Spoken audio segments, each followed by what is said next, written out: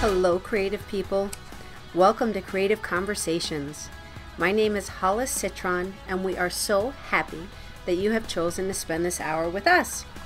So I am owner and founder of I Am Creative and Express Yourself Publishing, and I am on a mission to expand the definition of creativity beyond a pencil and a paintbrush and empower people, especially adults, to own their voice that come in so many different forms. So this space was created to talk with people with all different jobs, hobbies, and interests, and have conversations about experiences and perspectives, all centered around three questions. 1, how do you define creativity? 2, how do you incorporate it into your life? And 3, why do you think it's important? Then we have a free-flowing conversation, and we see where it goes. So I have had the opportunity to talk to musicians, Reiki masters, mediums, doctor, lawyer, real estate agents, and so many more. And these conversations explore the reality that creativity is not cute, it is necessary. People have defined creativity as their soul's essence, courage, imagination, basically all that we are and want to be. So sharing these stories expands one's thinking and opens up self-expression to feel more empowered, connected, and dare I say, happy. My inspiring guest for today is David Haig. David is a Northeastern Pennsylvania-based licensed clinical social worker, gerontologist, and university educator, currently serving as an assistant professor of social work and a field director of the, I'm sorry if I mispronounced this, Misericordia University Social Work Program. David also oversees the gerontology minor and geriatric care management certificate as Misericordia University, in addition to maintaining a small counseling and geriatric care management practice. David, welcome to the space. Hi, Hollis. Can you hear me? I can. I so apologize for completely just blubbering all over that intro. Oh, that's okay. It's Misericordia University. It's I believe it's Latin for from the heart, if I recall correctly. Oh, well, that's very nice. Yeah. Very nice. So it just didn't roll off my tongue. So I apologize. But David, so happy to have you here. Could you please tell everybody a little bit more about yourself? Sure. So like you mentioned, I'm a professor at Misericordia University. I'm involved in the social work education and the gerontology education there. I really enjoy being in that environment. They have some really great values of mercy, service, justice, and hospitality, which line up nicely with my profession of social work and my own personal values. So I like being there and being able to assist people in their learning and be in a collaborative environment with other folks. And then I got into working with older adults about halfway through my social work career. I started out working with children and then realized some unmet needs in society among the older adult population. So started to develop a passion doing that, and then got involved more in the clinical side of social work and care management after some work in a nursing home, an inpatient rehab unit, and some other things like that. In addition to my professional life, I'm also a fairly creative person. So I was really intrigued by your podcast and the opportunity to have a nice conversation with you. I've done some painting and sculpture, recorded an album. So just I value creativity in a lot of ways. And I think it actually intersects really nicely with professional work. So I'm looking forward to exploring creativity and some ideas with you tonight. And I'm thankful for the opportunity to be here. Thank you so much, David. And I'm so curious because you really have worked with the whole spectrum of people. I mean, you literally worked from kids, like you said, all the way up to seniors. And such an interesting mixture of all that you're doing. This is going to be a great conversation. So we're going to dive into the would you rather question first, and then we'll dive into the first question. So I do want to recognize and acknowledge the people that are here live. Thank you so much for being here. We appreciate you. Please feel free to type in any questions or comments into the chat box where we can see them. So, okay. So David, would you rather teleport into another country or another world?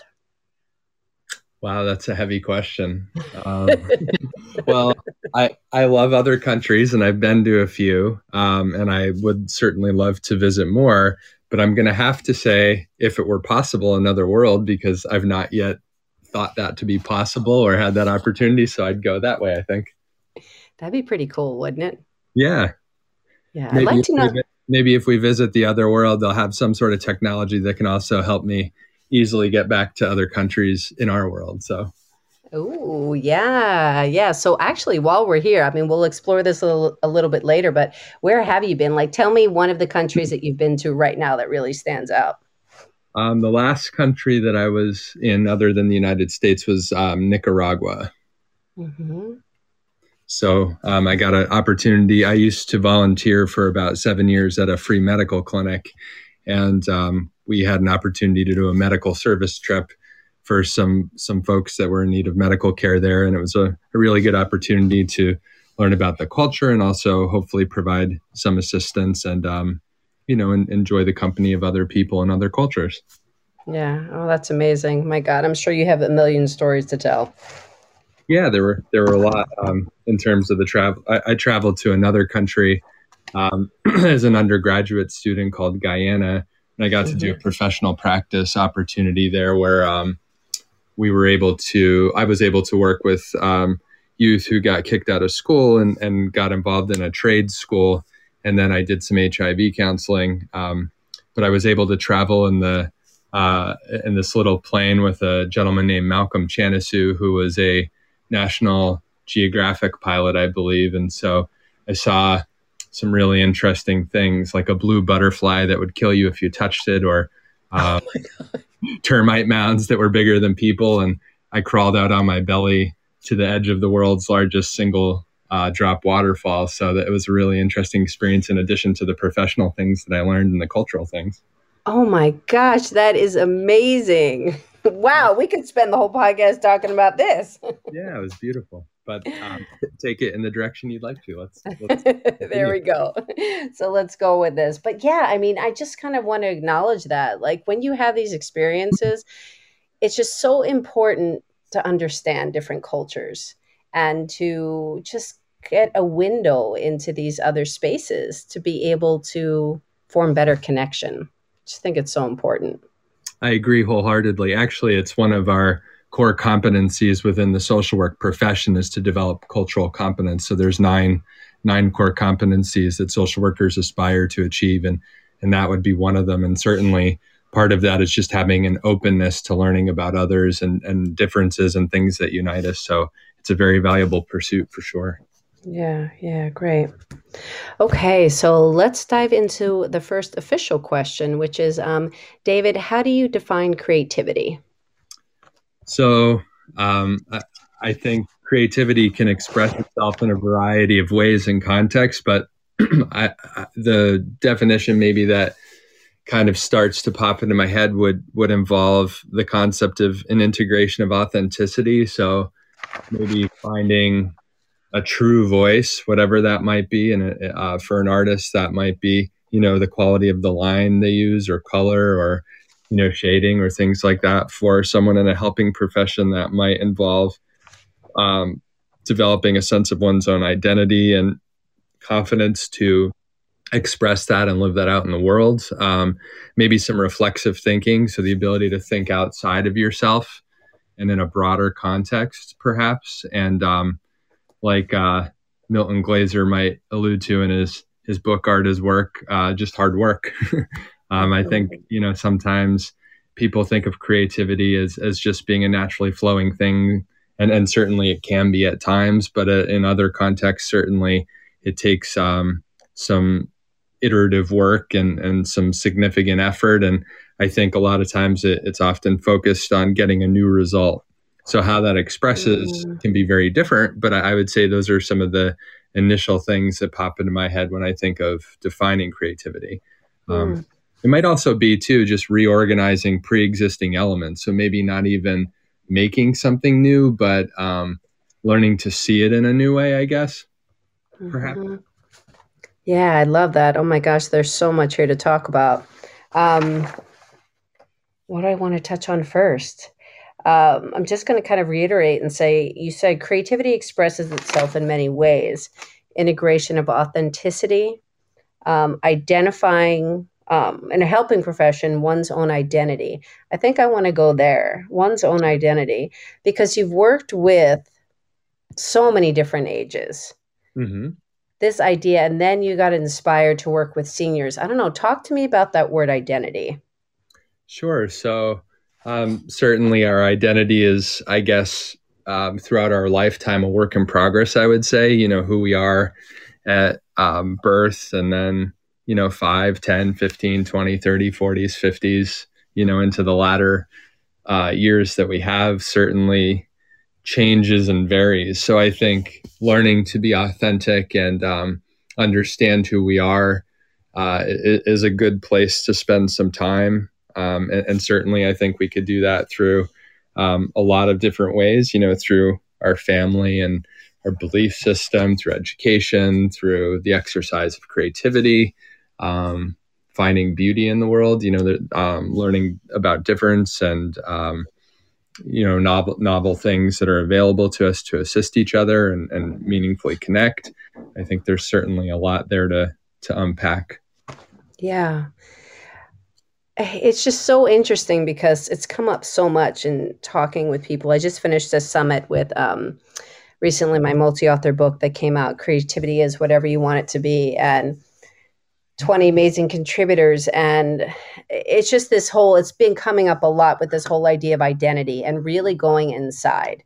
Because if you're not comfortable with who you are, if you don't really know who you are, then there isn't connection. There isn't authentic connection. There's something that could be a fake connection. You aren't truly happy. I mean, when it boils down to it, because you don't really know who you are, because you're not taking the time. And there's so much sadness that goes on and frustration and everything when you don't take that time.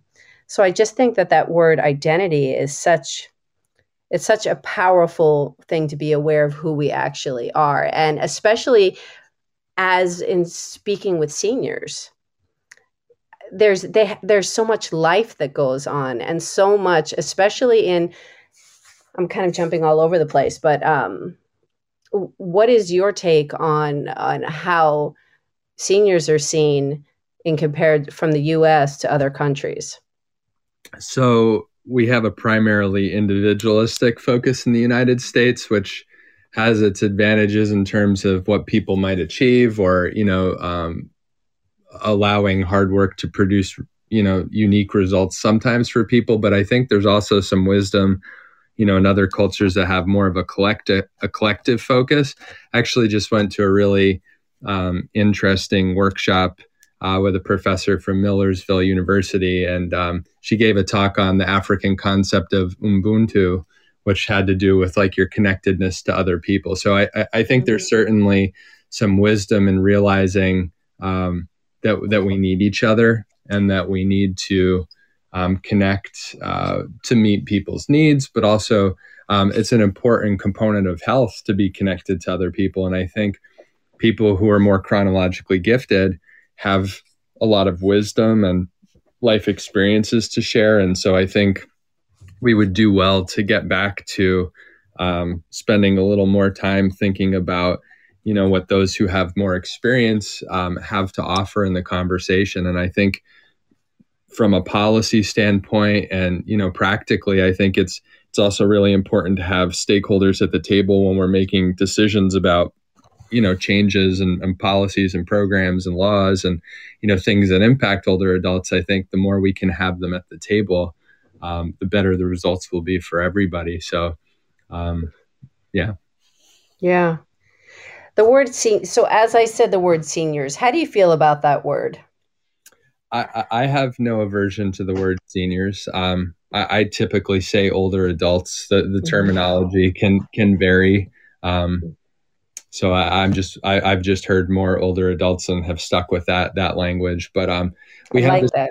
yeah, we have this idea though in the social sciences of person first language. So no matter what identity we're talking about, like for example, if somebody has a disability, we conceptualize them as a person with a disability rather than a disabled person, because just that one aspect of who they are as a whole person is not only that one thing, right? They're also a family member, an employee, an artist. Different aspects of their identity also have importance. So I think it's good to use that person first language in a lot of ways. Yeah, I agree. I mean, it goes back to that whole idea of labels and Hmm. fitting people in boxes Yeah. and just not considering themselves as a whole person that has many different aspects to them. I actually did an art project on labeling and identity back in college a while back. I got a grant from the Pennsylvania Council on the Arts to produce it, and it was called Reflections and Integrative Examination of Labeling and Identity. And what I had done was I took some mirrors and I had framed them, but I framed a spot on the bottom without the mirror for different labels that people apply toward other people groups that can be hurtful, things that I've heard people say or call other people. And so the idea was that people would look in the mirror, having read a statement about the social justice project, and the idea was to have them have a personal experience with a negative label that maybe they didn't initially have a connection to. But when you have to look yourself in the eye when you're looking at a word that can hurt other people, sometimes it really brings some new context. Oh my gosh, did you get feedback? Yeah, a lot of people seem to express a connection to deepening their understanding of how words affect others, or maybe they found connections to words that impacted groups that they belong to, or things like that. So it was a really I took it into different schools and had people look at it, and so some of the professors sent some of the student comments like that, and it was really helpful to understand their points of view. So important. I was just going to ask, where was this put? So it was it was module. You took it into different places. Yeah, it was modular. It was rather controversial though, because it had some pretty tough language, but they were all things that were, I actually kind of looked at the most common negative labels that people apply to other people groups at the time, to try and be representative. So I would never show it without the context, where people could read the statement. And it's since no longer exists, but I lost them in a move. But it was a valuable experience, I think. Yeah, well, it's amazing. Thank you for actually doing that. I have to say, it's making me think. Like my brother is 18 months younger than me, and he's special needs. So when he was born, lack of oxygen to the brain. So way back, you'd call it retarded. He's cognitively disabled, and his speech was impaired. So he doesn't have clear speech, but he's very, he has a lot of strengths and a lot of interests and a lot of other. If he could speak, he would be a sportscaster. Like, just knows everything about sports and all this kind of stuff. But anyway, I bring it up because my students, in all ages, in all the places I've taught, I would hear them use the word every once in a while, retarded. And I just don't have a tolerance for it. So I'd say, you know what, in my room, we don't use that word. And I'd say my brother is handicapped, and people would call him retarded. And they'd be like, Miss Citron, I didn't mean, no disrespect. I said, I understand that. I said, but I just want to tell you how it makes other people feel.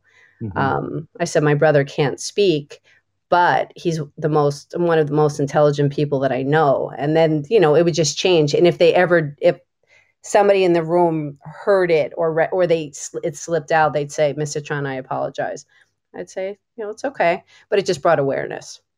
Yeah, it's great to wake up people who are unfamiliar with the impact of language, and kind of help give a little more context. And I think sometimes too, I like to assume goodwill until I have evidence of something else.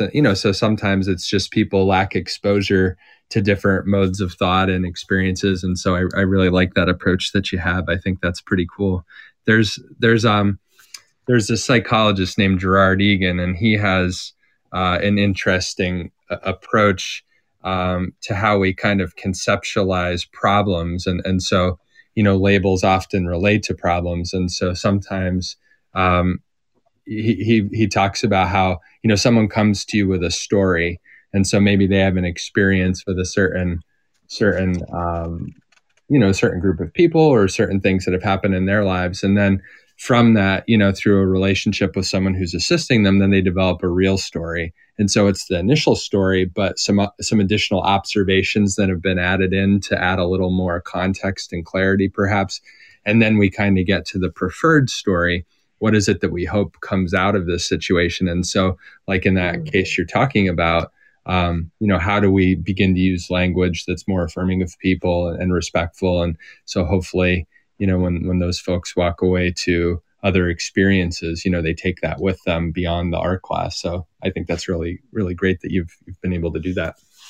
Thank you. Well, it feels good within, like, I'm sure with so much of what you do, it is about, we all come with our own experiences, and we come with our own stories and perspectives. And if we don't have, like you said earlier, if there isn't that connection or if there isn't that experience, people don't have really to draw from it. So it's a matter of what is a continual process of learning. For me, I can say is this awareness on how to approach, it's that whole react, respond. Mm-hmm. So how do you respond to a situation, which is more thoughtful and, taking a breath at times instead of, for me, I see, reactive is that, well, why would you say that? You don't call people retarded. And, instead of, taking that breath and giving more of a context and a story behind it, which makes people be able to relate better. Yeah, I like that point of view. It actually aligned. I heard you also talk about strengths before. And so in social work, we have this idea, it's called the person and environment context. And so what we think about is the unique factors of a person, mm-hmm. but also, so I think about it as two circles, like one inside the other. So the smaller one, you would put the word person in it, and the broader one, you'd put the environment. And then you could draw lines from the second one and kind of figure out all the context where the person has connection. So it might be like their family, their faith community, their local neighborhood. It could be, a cultural context, a country. It could be, their educational experiences. It could be the relationships they have. And so when you start to think about the person and then add on top of that all the other things that interact with them in their environment, you start to understand why people make certain decisions or have certain experiences. And so it just adds a lot more context, like you said, to better understand the person in their environment. And I think that makes a big difference. And then we also look a lot at strengths in social work too. So we would consider a problem that someone has, but we would also look at the past successes they've had or resources that are available to them, supports, different things like that, so that when we address a problem, we do it from the standpoint of understanding them in their broader environment, and also in context of the resources they have that might be able to give them a little more sense of resilience or the ability to move forward toward a preferred outcome. So those thoughts you shared, certainly overlap a lot with the type of work that I get to do. Well, thank you. And I really, I think you just have to meet people where they are. Yeah. So I know with all that you do, you're looking at, a larger group of people. It's like being in the classroom. You're looking at a larger group of people and assessing a situation and seeing how you can meet the needs of the larger group. But then when it's broken down into individuals, like I would have people within an art room be like, well, I can't do that, or I don't want to do that. So then it was a matter of, okay, thinking on your feet and being like, okay, well, what do you enjoy? Well, I like sports. Okay, what teams do you like? I like, these teams. I like the Lakers. I like, oh, what color are their uniforms? Purple and yellow. Oh, well, what if we took something with the Lakers and then applied it to what we were doing? Then it gives them it's that broader understanding of like looking at them and then applying it to what we're doing. And then there's interest.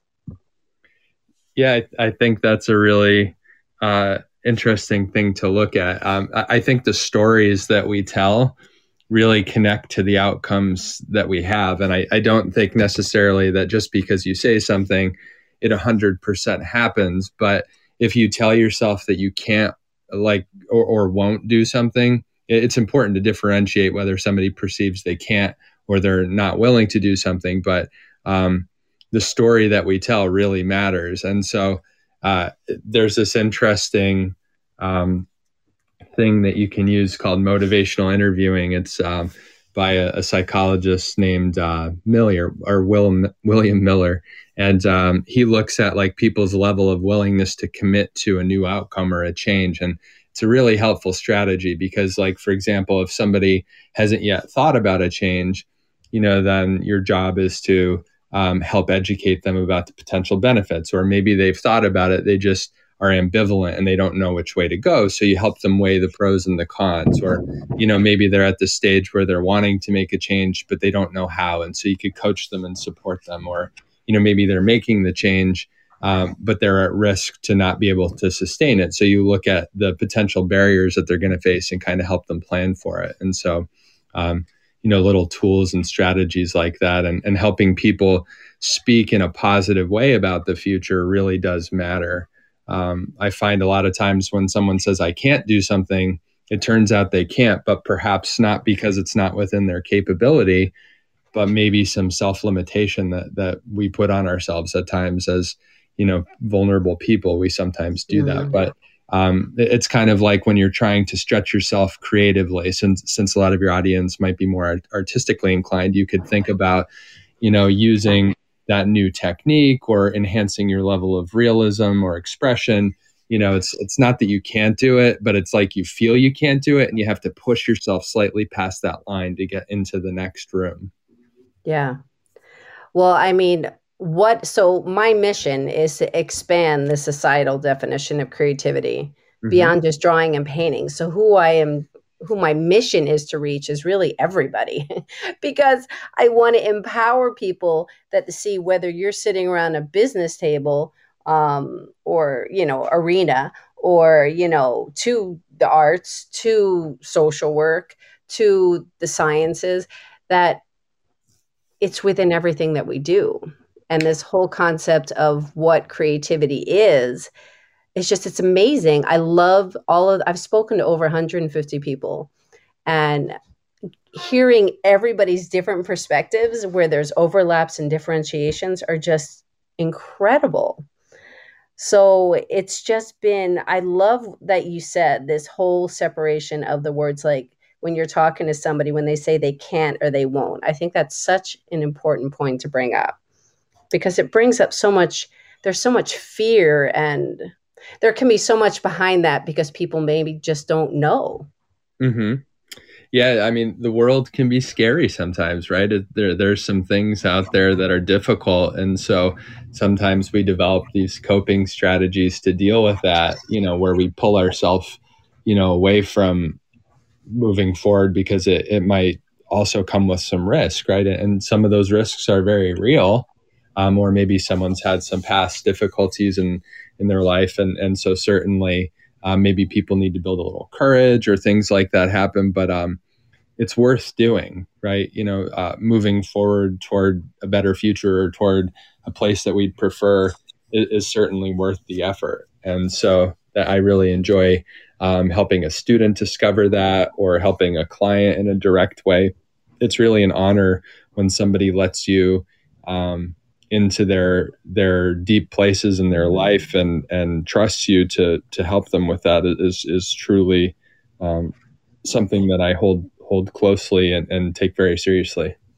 Yeah, I appreciate that. And I totally, those words, honor and trust, I find that trust is such a huge, huge thing in the space that I'm in now, which is, working with individual clients and groups, and always was in the classroom. If you do not have trust, um, you don't you don't grab them. They have to know that they can trust you. They can trust the space that they're in. They can feel safe. Yeah, it's the old adage that people don't care how much you know until they know how much you care, right? It's Mm.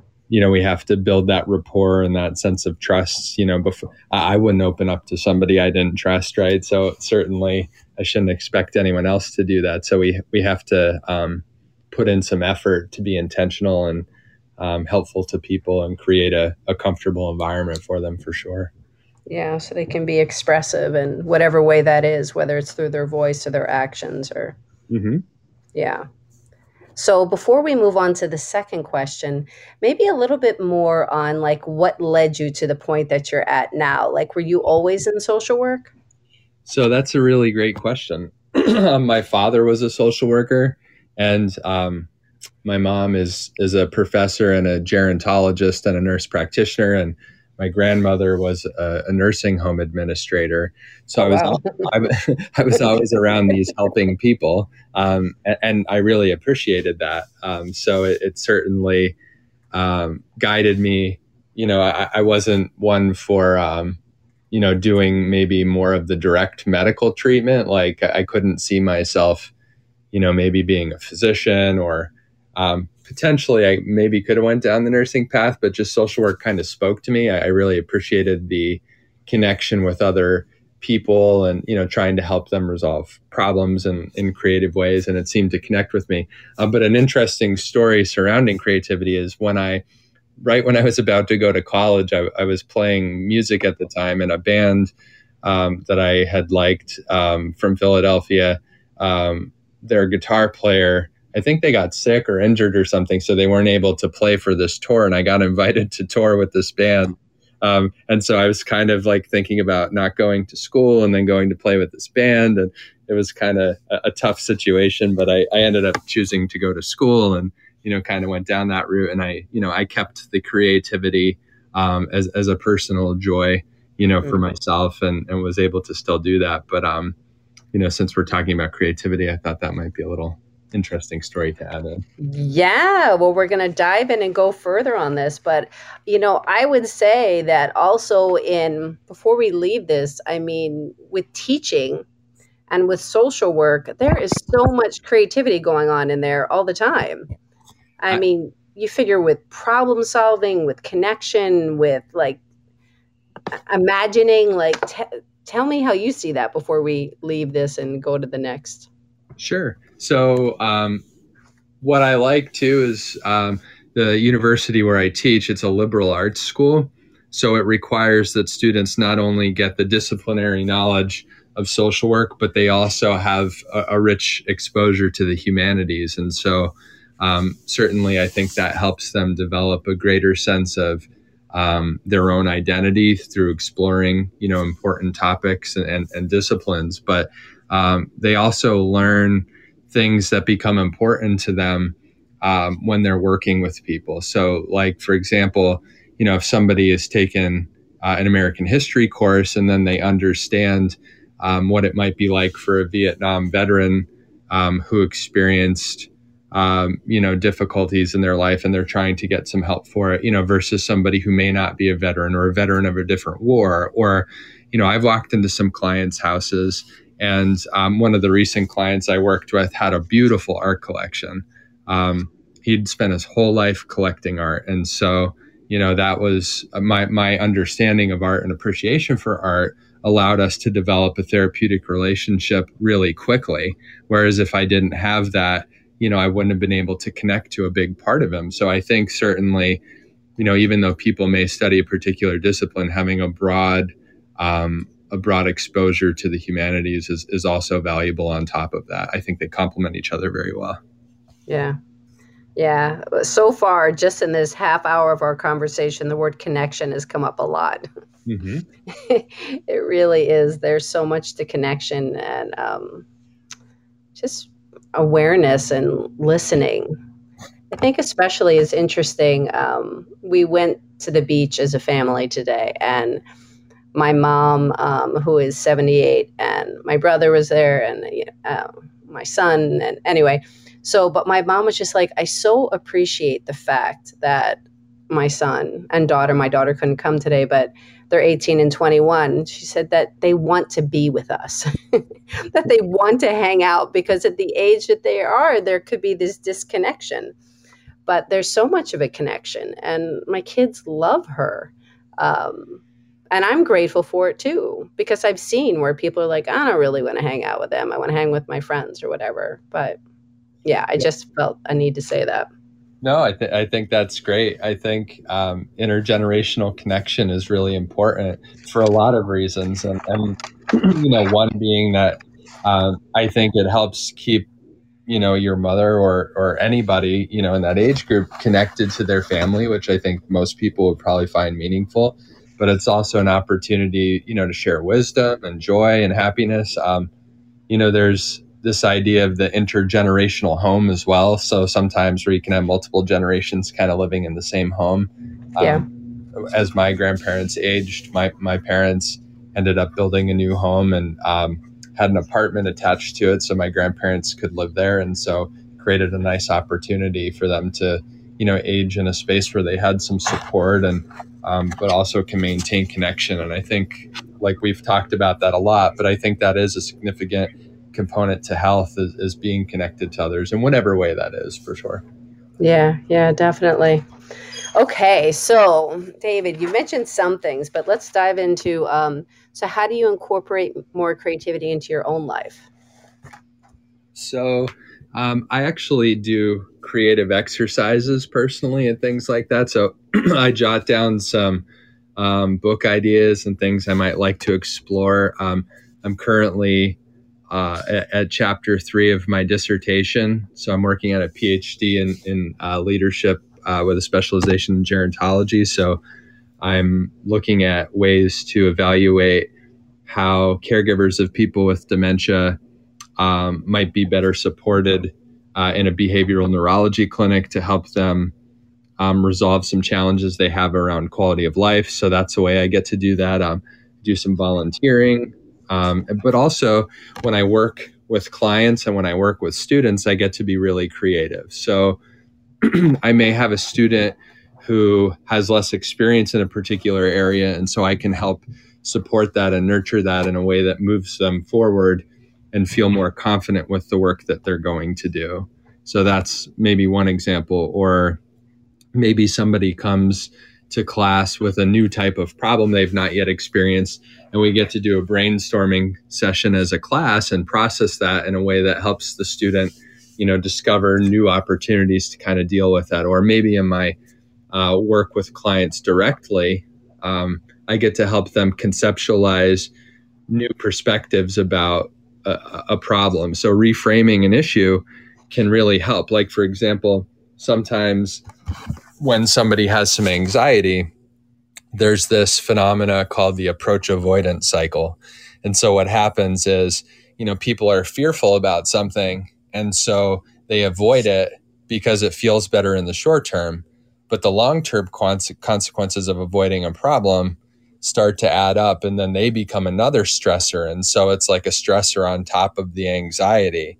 And so sometimes helping people creatively find ways to confront how to deal with things in the short term that are uncomfortable is an opportunity. And that might be, learning new stress management strategies, relying on some additional support resources or some new education, things like that. Could be developing some resources, planning for different barriers that might come up, helping people resolve ambivalence, or connecting them to people who've been in their shoes before, kind of things like that, maybe. Oh my gosh. It's, you said so many things, I mean, being challenged. I personally can't just sit and do. I remember way back when, this was like 25, 30 years ago, I was doing some kind of a temp job, and I had to sit in this interview, and it was a filing. they were asking me about filing, and they were like, why do you want to file? I was like, I don't want to file. Like, I really don't. Right. This is just like, I just needed a job. I was like 20 something and I just needed a job. And then when I kind of got into teaching and like, doing my own artwork and all this kind of stuff, it's like never boring. Like there's always, like you're saying, when you are working with an individual or a group, like you mentioned, like brainstorming and processing and new opportunities.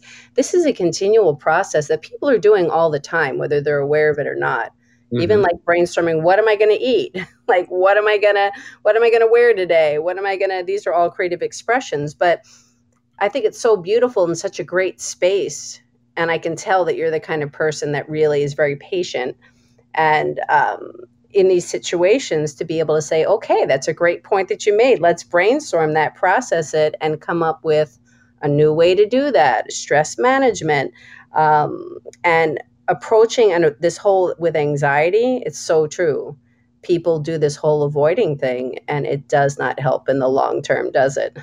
No. And, with our whole post-COVID reality here too, that the kind of health situation in the country and globally certainly can be a stressor for people. And, add on top of that, all the unique things going on in their lives. I never have any difficulty understanding why somebody might be experiencing some anxiety or depression. There's a lot of challenges in the world. The question, becomes is what are people kind of willing to do to move forward? I had a student once who described a really interesting way to approach challenging and supporting people through problems. And she conceptualized it as a challenge and support sandwich. And the idea was maybe give people like two instances of support before the challenge, right? So it's like give them a little nurturance and encouragement, and then maybe challenge, just so you're not overwhelming. You kind of have to balance when to challenge and when to support. And certainly that can be an art, if you will. Definitely. Oh my gosh. Yeah. I'd always have like the sandwich of like, if I had to call a child's home for behavior or something, I'd say, so-and-so has been, I've known them for a year and it's been so great knowing them. Lately, there's just been some stuff coming up where they've just been, either really talkative during or talking back or something. And, I know this is something that we can work on. I would love to know if you could help me through this, or, is there something going on, or I'd love to work together. It's that, positive issue and with a positive sandwich, and then people aren't defensive. Yeah. It takes down that barrier. I agree. I apologize for interrupting you there. No, you're good. I think, certainly viewing yourself as a partner with somebody is kind of a good way to conceptualize it, right? Because people are the best experts in their own lives. I mean, you may have some disciplinary expertise for like if somebody, wants to learn how to, do a new kind of art and you have that expertise, certainly you could share that. But, they bring with them their knowledge of themselves, what they want, how they see the world. And, that's unique to them, and only they could bring that forward and share that. So it's kind of the same thing with, people who are helping others, right? There's a lot of really unique components to each person, and their styles to doing that may vary greatly, but, it can really, like, I'll give you an example so I had a former professor and somebody I still know professionally who I admire very much in terms of,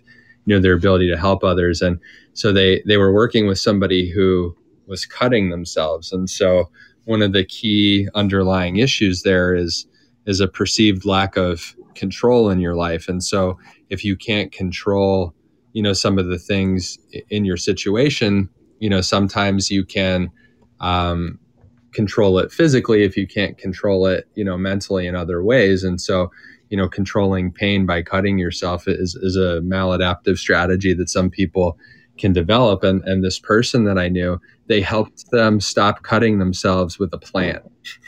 And I'm like, how did that happen? And so the only thing this person identified in their lives as or their life rather, as an interest was plants. And so this therapist that was working with them, they got them to pull a leaf off the plant every time they felt the compulsion to cut themselves. And so they were able to see, I don't want to cause pain unnecessarily or damage to this plant. And then through that realization, they were able to see, I don't want to damage myself, and how much more valuable am I than a plant. And so through that, they were able to resolve a really serious problem. And then, from there, they worked it out and were able to get back to work and meaningful relationships and hopefully some creativity in their lives. And it's really cool how something that people might write off can be a platform for them to, get what they want out of life again. Well, I think what you were just saying before, it's like acknowledging what the challenge is. Here he's being a listener because he was listening to things that this person was interested in. And then, who knows how many times other things were tried Right. because you're going to try things and they may not work or they might work. But then he was willing to give this a try, and then it had a successful outcome. So, wow, it's beautiful. It's wonderful. And an art teacher actually taught me that lesson that you just described there. So I used to take some pottery lessons from this person named Skip Sensbach. He owns a pottery studio called Green Dog Pottery. I believe he's operating it out of Maryland, and he's also an art teacher there. But I was making some plates in his studio, and I had carved this really intricate design of a woman's head with this, I thought it was kind of cool hair. And, I applied a glaze in a way that was pretty neat. And I got so caught up in how much I enjoyed just this one plate and how it came out. So he took it and he broke it. And I was kind of mad initially. I was like, why did you do that? But then it was one of the best gifts that ever happened, because he said, make 8 more. And I did. And I started to detach myself from the product a little bit more.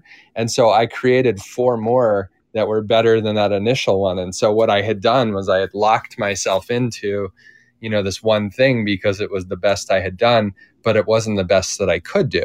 And so through making more, I learned that, it's worth throwing a lot of things and seeing what sticks to the wall when we're at the problem solving stage, right? So I used to work with a graphic designer for a little while too. I worked at a social service agency that also owned a magazine, and as a result, I got involved in some editing and graphic designing. And part of how I learned that lesson there too was when you're naming a business or coming up with a tagline, like all the different ways to do that. So that's another perfect example of how art has shaped my perspective about problems and trying to come up with new solutions and things like that I would have never had available to me had I not had those artistic exposures, for sure. I love it. So as we're getting to the top of the hour, I want to dive into more of this aspect of who you are. Like, what do you want to talk to me about? Like the painting, the sculpture, the recording an album. Take it where you want. Sure. So, I've shown and developed some art over the years. And so when I went to graduate school, when I was getting my master's degree in social work, I was a residence director. And so I worked for my tuition. But one of the nice advantages to that situation was I could kind of take as many credits as I wanted. And so I took what I needed to for my graduate program, but I was able to start taking some art classes just for my own pleasure. And so I took a 2-dimensional and a 3-dimensional design class while I was in grad school, and found it to be a good stress reliever, but also, just satisfied that creative urge. And one of my painting major friends, Brooke, was kind enough to share her painting studio with me so I could leave some canvases and things there. And so I kind of got involved in art. And then I had some friends who ran a small literary press called Paper Kite Press. And so they had a little art gallery they wanted to start in Edwardsville, Pennsylvania. And so I helped them to start an art gallery there and kind of coordinated the art shows for a number of years. And so kind of did that, and then, showed some work at colleges and different galleries for a little bit. And then I've always played music and recorded an album for my own pleasure, and, released that under the name Coal Miner Canary, Minor. It's on Spotify if you care to listen. Oh, wait, so spell that again, please. So it's Coal, Coal, Minor, Minor, okay. Canary. Uh-huh. So, yeah, so Cool. that's kind of, but since I've been working on my dissertation and things like that, I haven't had a ton of time to commit to the art, but hopefully when I finish my dissertation project, I'll be able to loop a little bit more painting or music back in just for my own pleasure, and just brings me a lot of joy in my personal life. And so there's actually this concept in the profession of social work, or helping professions, the medical profession, called self-care. And so it's this idea that we need to care for ourselves in order to be the best at caring for others. And so what I've found is, finding those outlets, often creative outlets, it's almost an ethical imperative that we do that, so that we're more balanced and whole for the people that we work with. So, even if it's just finding a couple minutes, like my brother was recently sick, and my mom and I were sitting there kind of, when he wasn't as participatory in the conversation, we just kind of drew. So she was taking an art class and had some extra, paper there, and I hadn't done anything in a long time. So I spent an hour kind of just drawing something to share with her, just for my own pleasure. And, it was a relaxing thing. And so sometimes art can be for pleasure, and sometimes, it could be more exploring a particular concept or a little bit more technical. And it's just kind of beautiful to find more of those things and, immerse yourself in it and just find more joy in life and more beauty. I love how you said ethical imperative. It's so true, this whole self-care component. When I left my teaching position after teaching for 30 years in various spaces, when I got the piece of paper saying, "Are you coming back in the fall?" I was like, nope, I'm not. I kind of had my FU 51s. I was like, I'm more than halfway there. Mm-hmm. And I want to work with adults in this whole adulting thing. And this whole thing that we do not often self-care, because we get caught up in the whole hamster wheel, like we talk about so much, but we don't take, like you're saying so beautifully, time to do things that give ourselves joy, which could look many different ways for different people, which could be cooking, simple as drinking something that makes you feel good, like making juice in the morning. Like, oh, I don't have time to do that.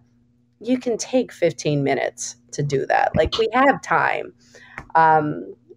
Eating something that or making a meal that is, maybe you're not the best cook, but you've always wanted to try something. Maybe you want to run. Maybe you've just never really run before, but you're interested in it. So this whole exercise, it's something that is a self-care component, and it brings you joy. It doesn't mean that we have to quit our jobs and, throw everything away. If you do, fine. But it's caring for ourselves so we can have this better connection, just like you said. So you can connect to yourself, you can connect to others, there's just so many benefits. You show up in such a better way. Yeah, I mean, we're biological, psychological, social, and spiritual beings, right? And we need to attend to those things. And so I think finding your creativity certainly is a way to do that. And I appreciated what you said about, sometimes taking a different direction. And so while the school may have wanted you to stay, and certainly there would be some value there, it may not be the place that's the fit for where you're headed. And so, stepping out into brave territory can be scary, but it's often the thing that's necessary for growth and for that joy and to kind of emerge. So I kind of think of creativity as being necessary, though, because we can teach people technical information, and we often do that, right? So people might benefit from learning a theory, or they might benefit from learning some techniques, whether that be artistic or in helping or medical professions or whatever context it's applicable for each individual. But learning to think for yourself and critically has immense value because technology becomes outdated, approaches change, right? But the ability to think in novel ways and be comfortable in uncharted waters is really important, I think, for being able to help people throughout your lifetime or to create meaningful work or whatever it is. So I think creativity just is one of those things that's necessary. And unfortunately, it gets a bad rap sometimes. It's one of those things that when funding gets tight, people want to cut or do things like that. And it makes my heart hurt because, it's one of the most essential things for people to just to be able to enjoy life and find value and meaning and beauty and, ways to help others. Right. Thank you for saying that. And it just makes me think of at the beginning of the whole pandemic, a fellow art teacher shared a post from a second grade teacher in a public school. And basically the letter went something to the effect of an apology letter to specialist teachers. And she said, I never appreciated you. And what I've come to realize in all of this happening around us, that you are actually the most important teachers.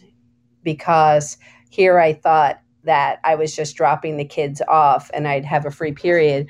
But everything that they were learning, she's like, what are we turning to in the pandemic? We're turning to cooking. We're turning to journaling. We're turning to music. We're turning to all these different forms of expression, which is everything within these creative fields. So she's like, so I apologize. And you are the most important people in the school. Yeah, it is very important. It reminds me of a quote from one of my favorite authors, C.S. Lewis. He talks about the idea that I think it's something like friendship is unnecessary. He was talking about friendship, but he also mentioned like philosophy, like art. It has no survival value, but rather it's one of those things that gives value to survival. So when we're going through this withdrawal and we're having to distance from each other, certainly I think art and creative pursuits are one of those things that I'm finding in my practice. And also, just seeing in others around me, it's what's keeping people going and, getting through a lot of things is finding some creativity in their space. And like you said, it could be cooking a good meal, could be, observing some beauty in nature, in your neighborhood, yep. or it could be sitting down and putting the pen to paper or, putting some paint on the canvas. Yep. So this is like leading right in. And do you have anything else to add to the third question, which wraps it up, which is, so why is creativity important? I think, the answer I'd mentioned before where, it's about finding different approaches to a problem. So I would say it's better to develop multiple approaches to resolve problems. Not everything fits for every situation. So learning to think in a reflexive way that's mostly possible through learning creative things, I think is really important. So I would just encourage your listeners to value what it is they do that's creative, and also consider what new things they can do and how they can share it with others. I had a mentor once who talked about being in 3 relationships at any one time. And it was be in relationships where you're mentoring somebody, be in relationships where someone's mentoring you, and be in mutually beneficial relationships where it's more relaxing or there's more of a mutuality in the relationship. And I think you could link creativity into all 3 of those contexts to find some pleasure, to help others, and to be helped yourself. I love that. That's amazing.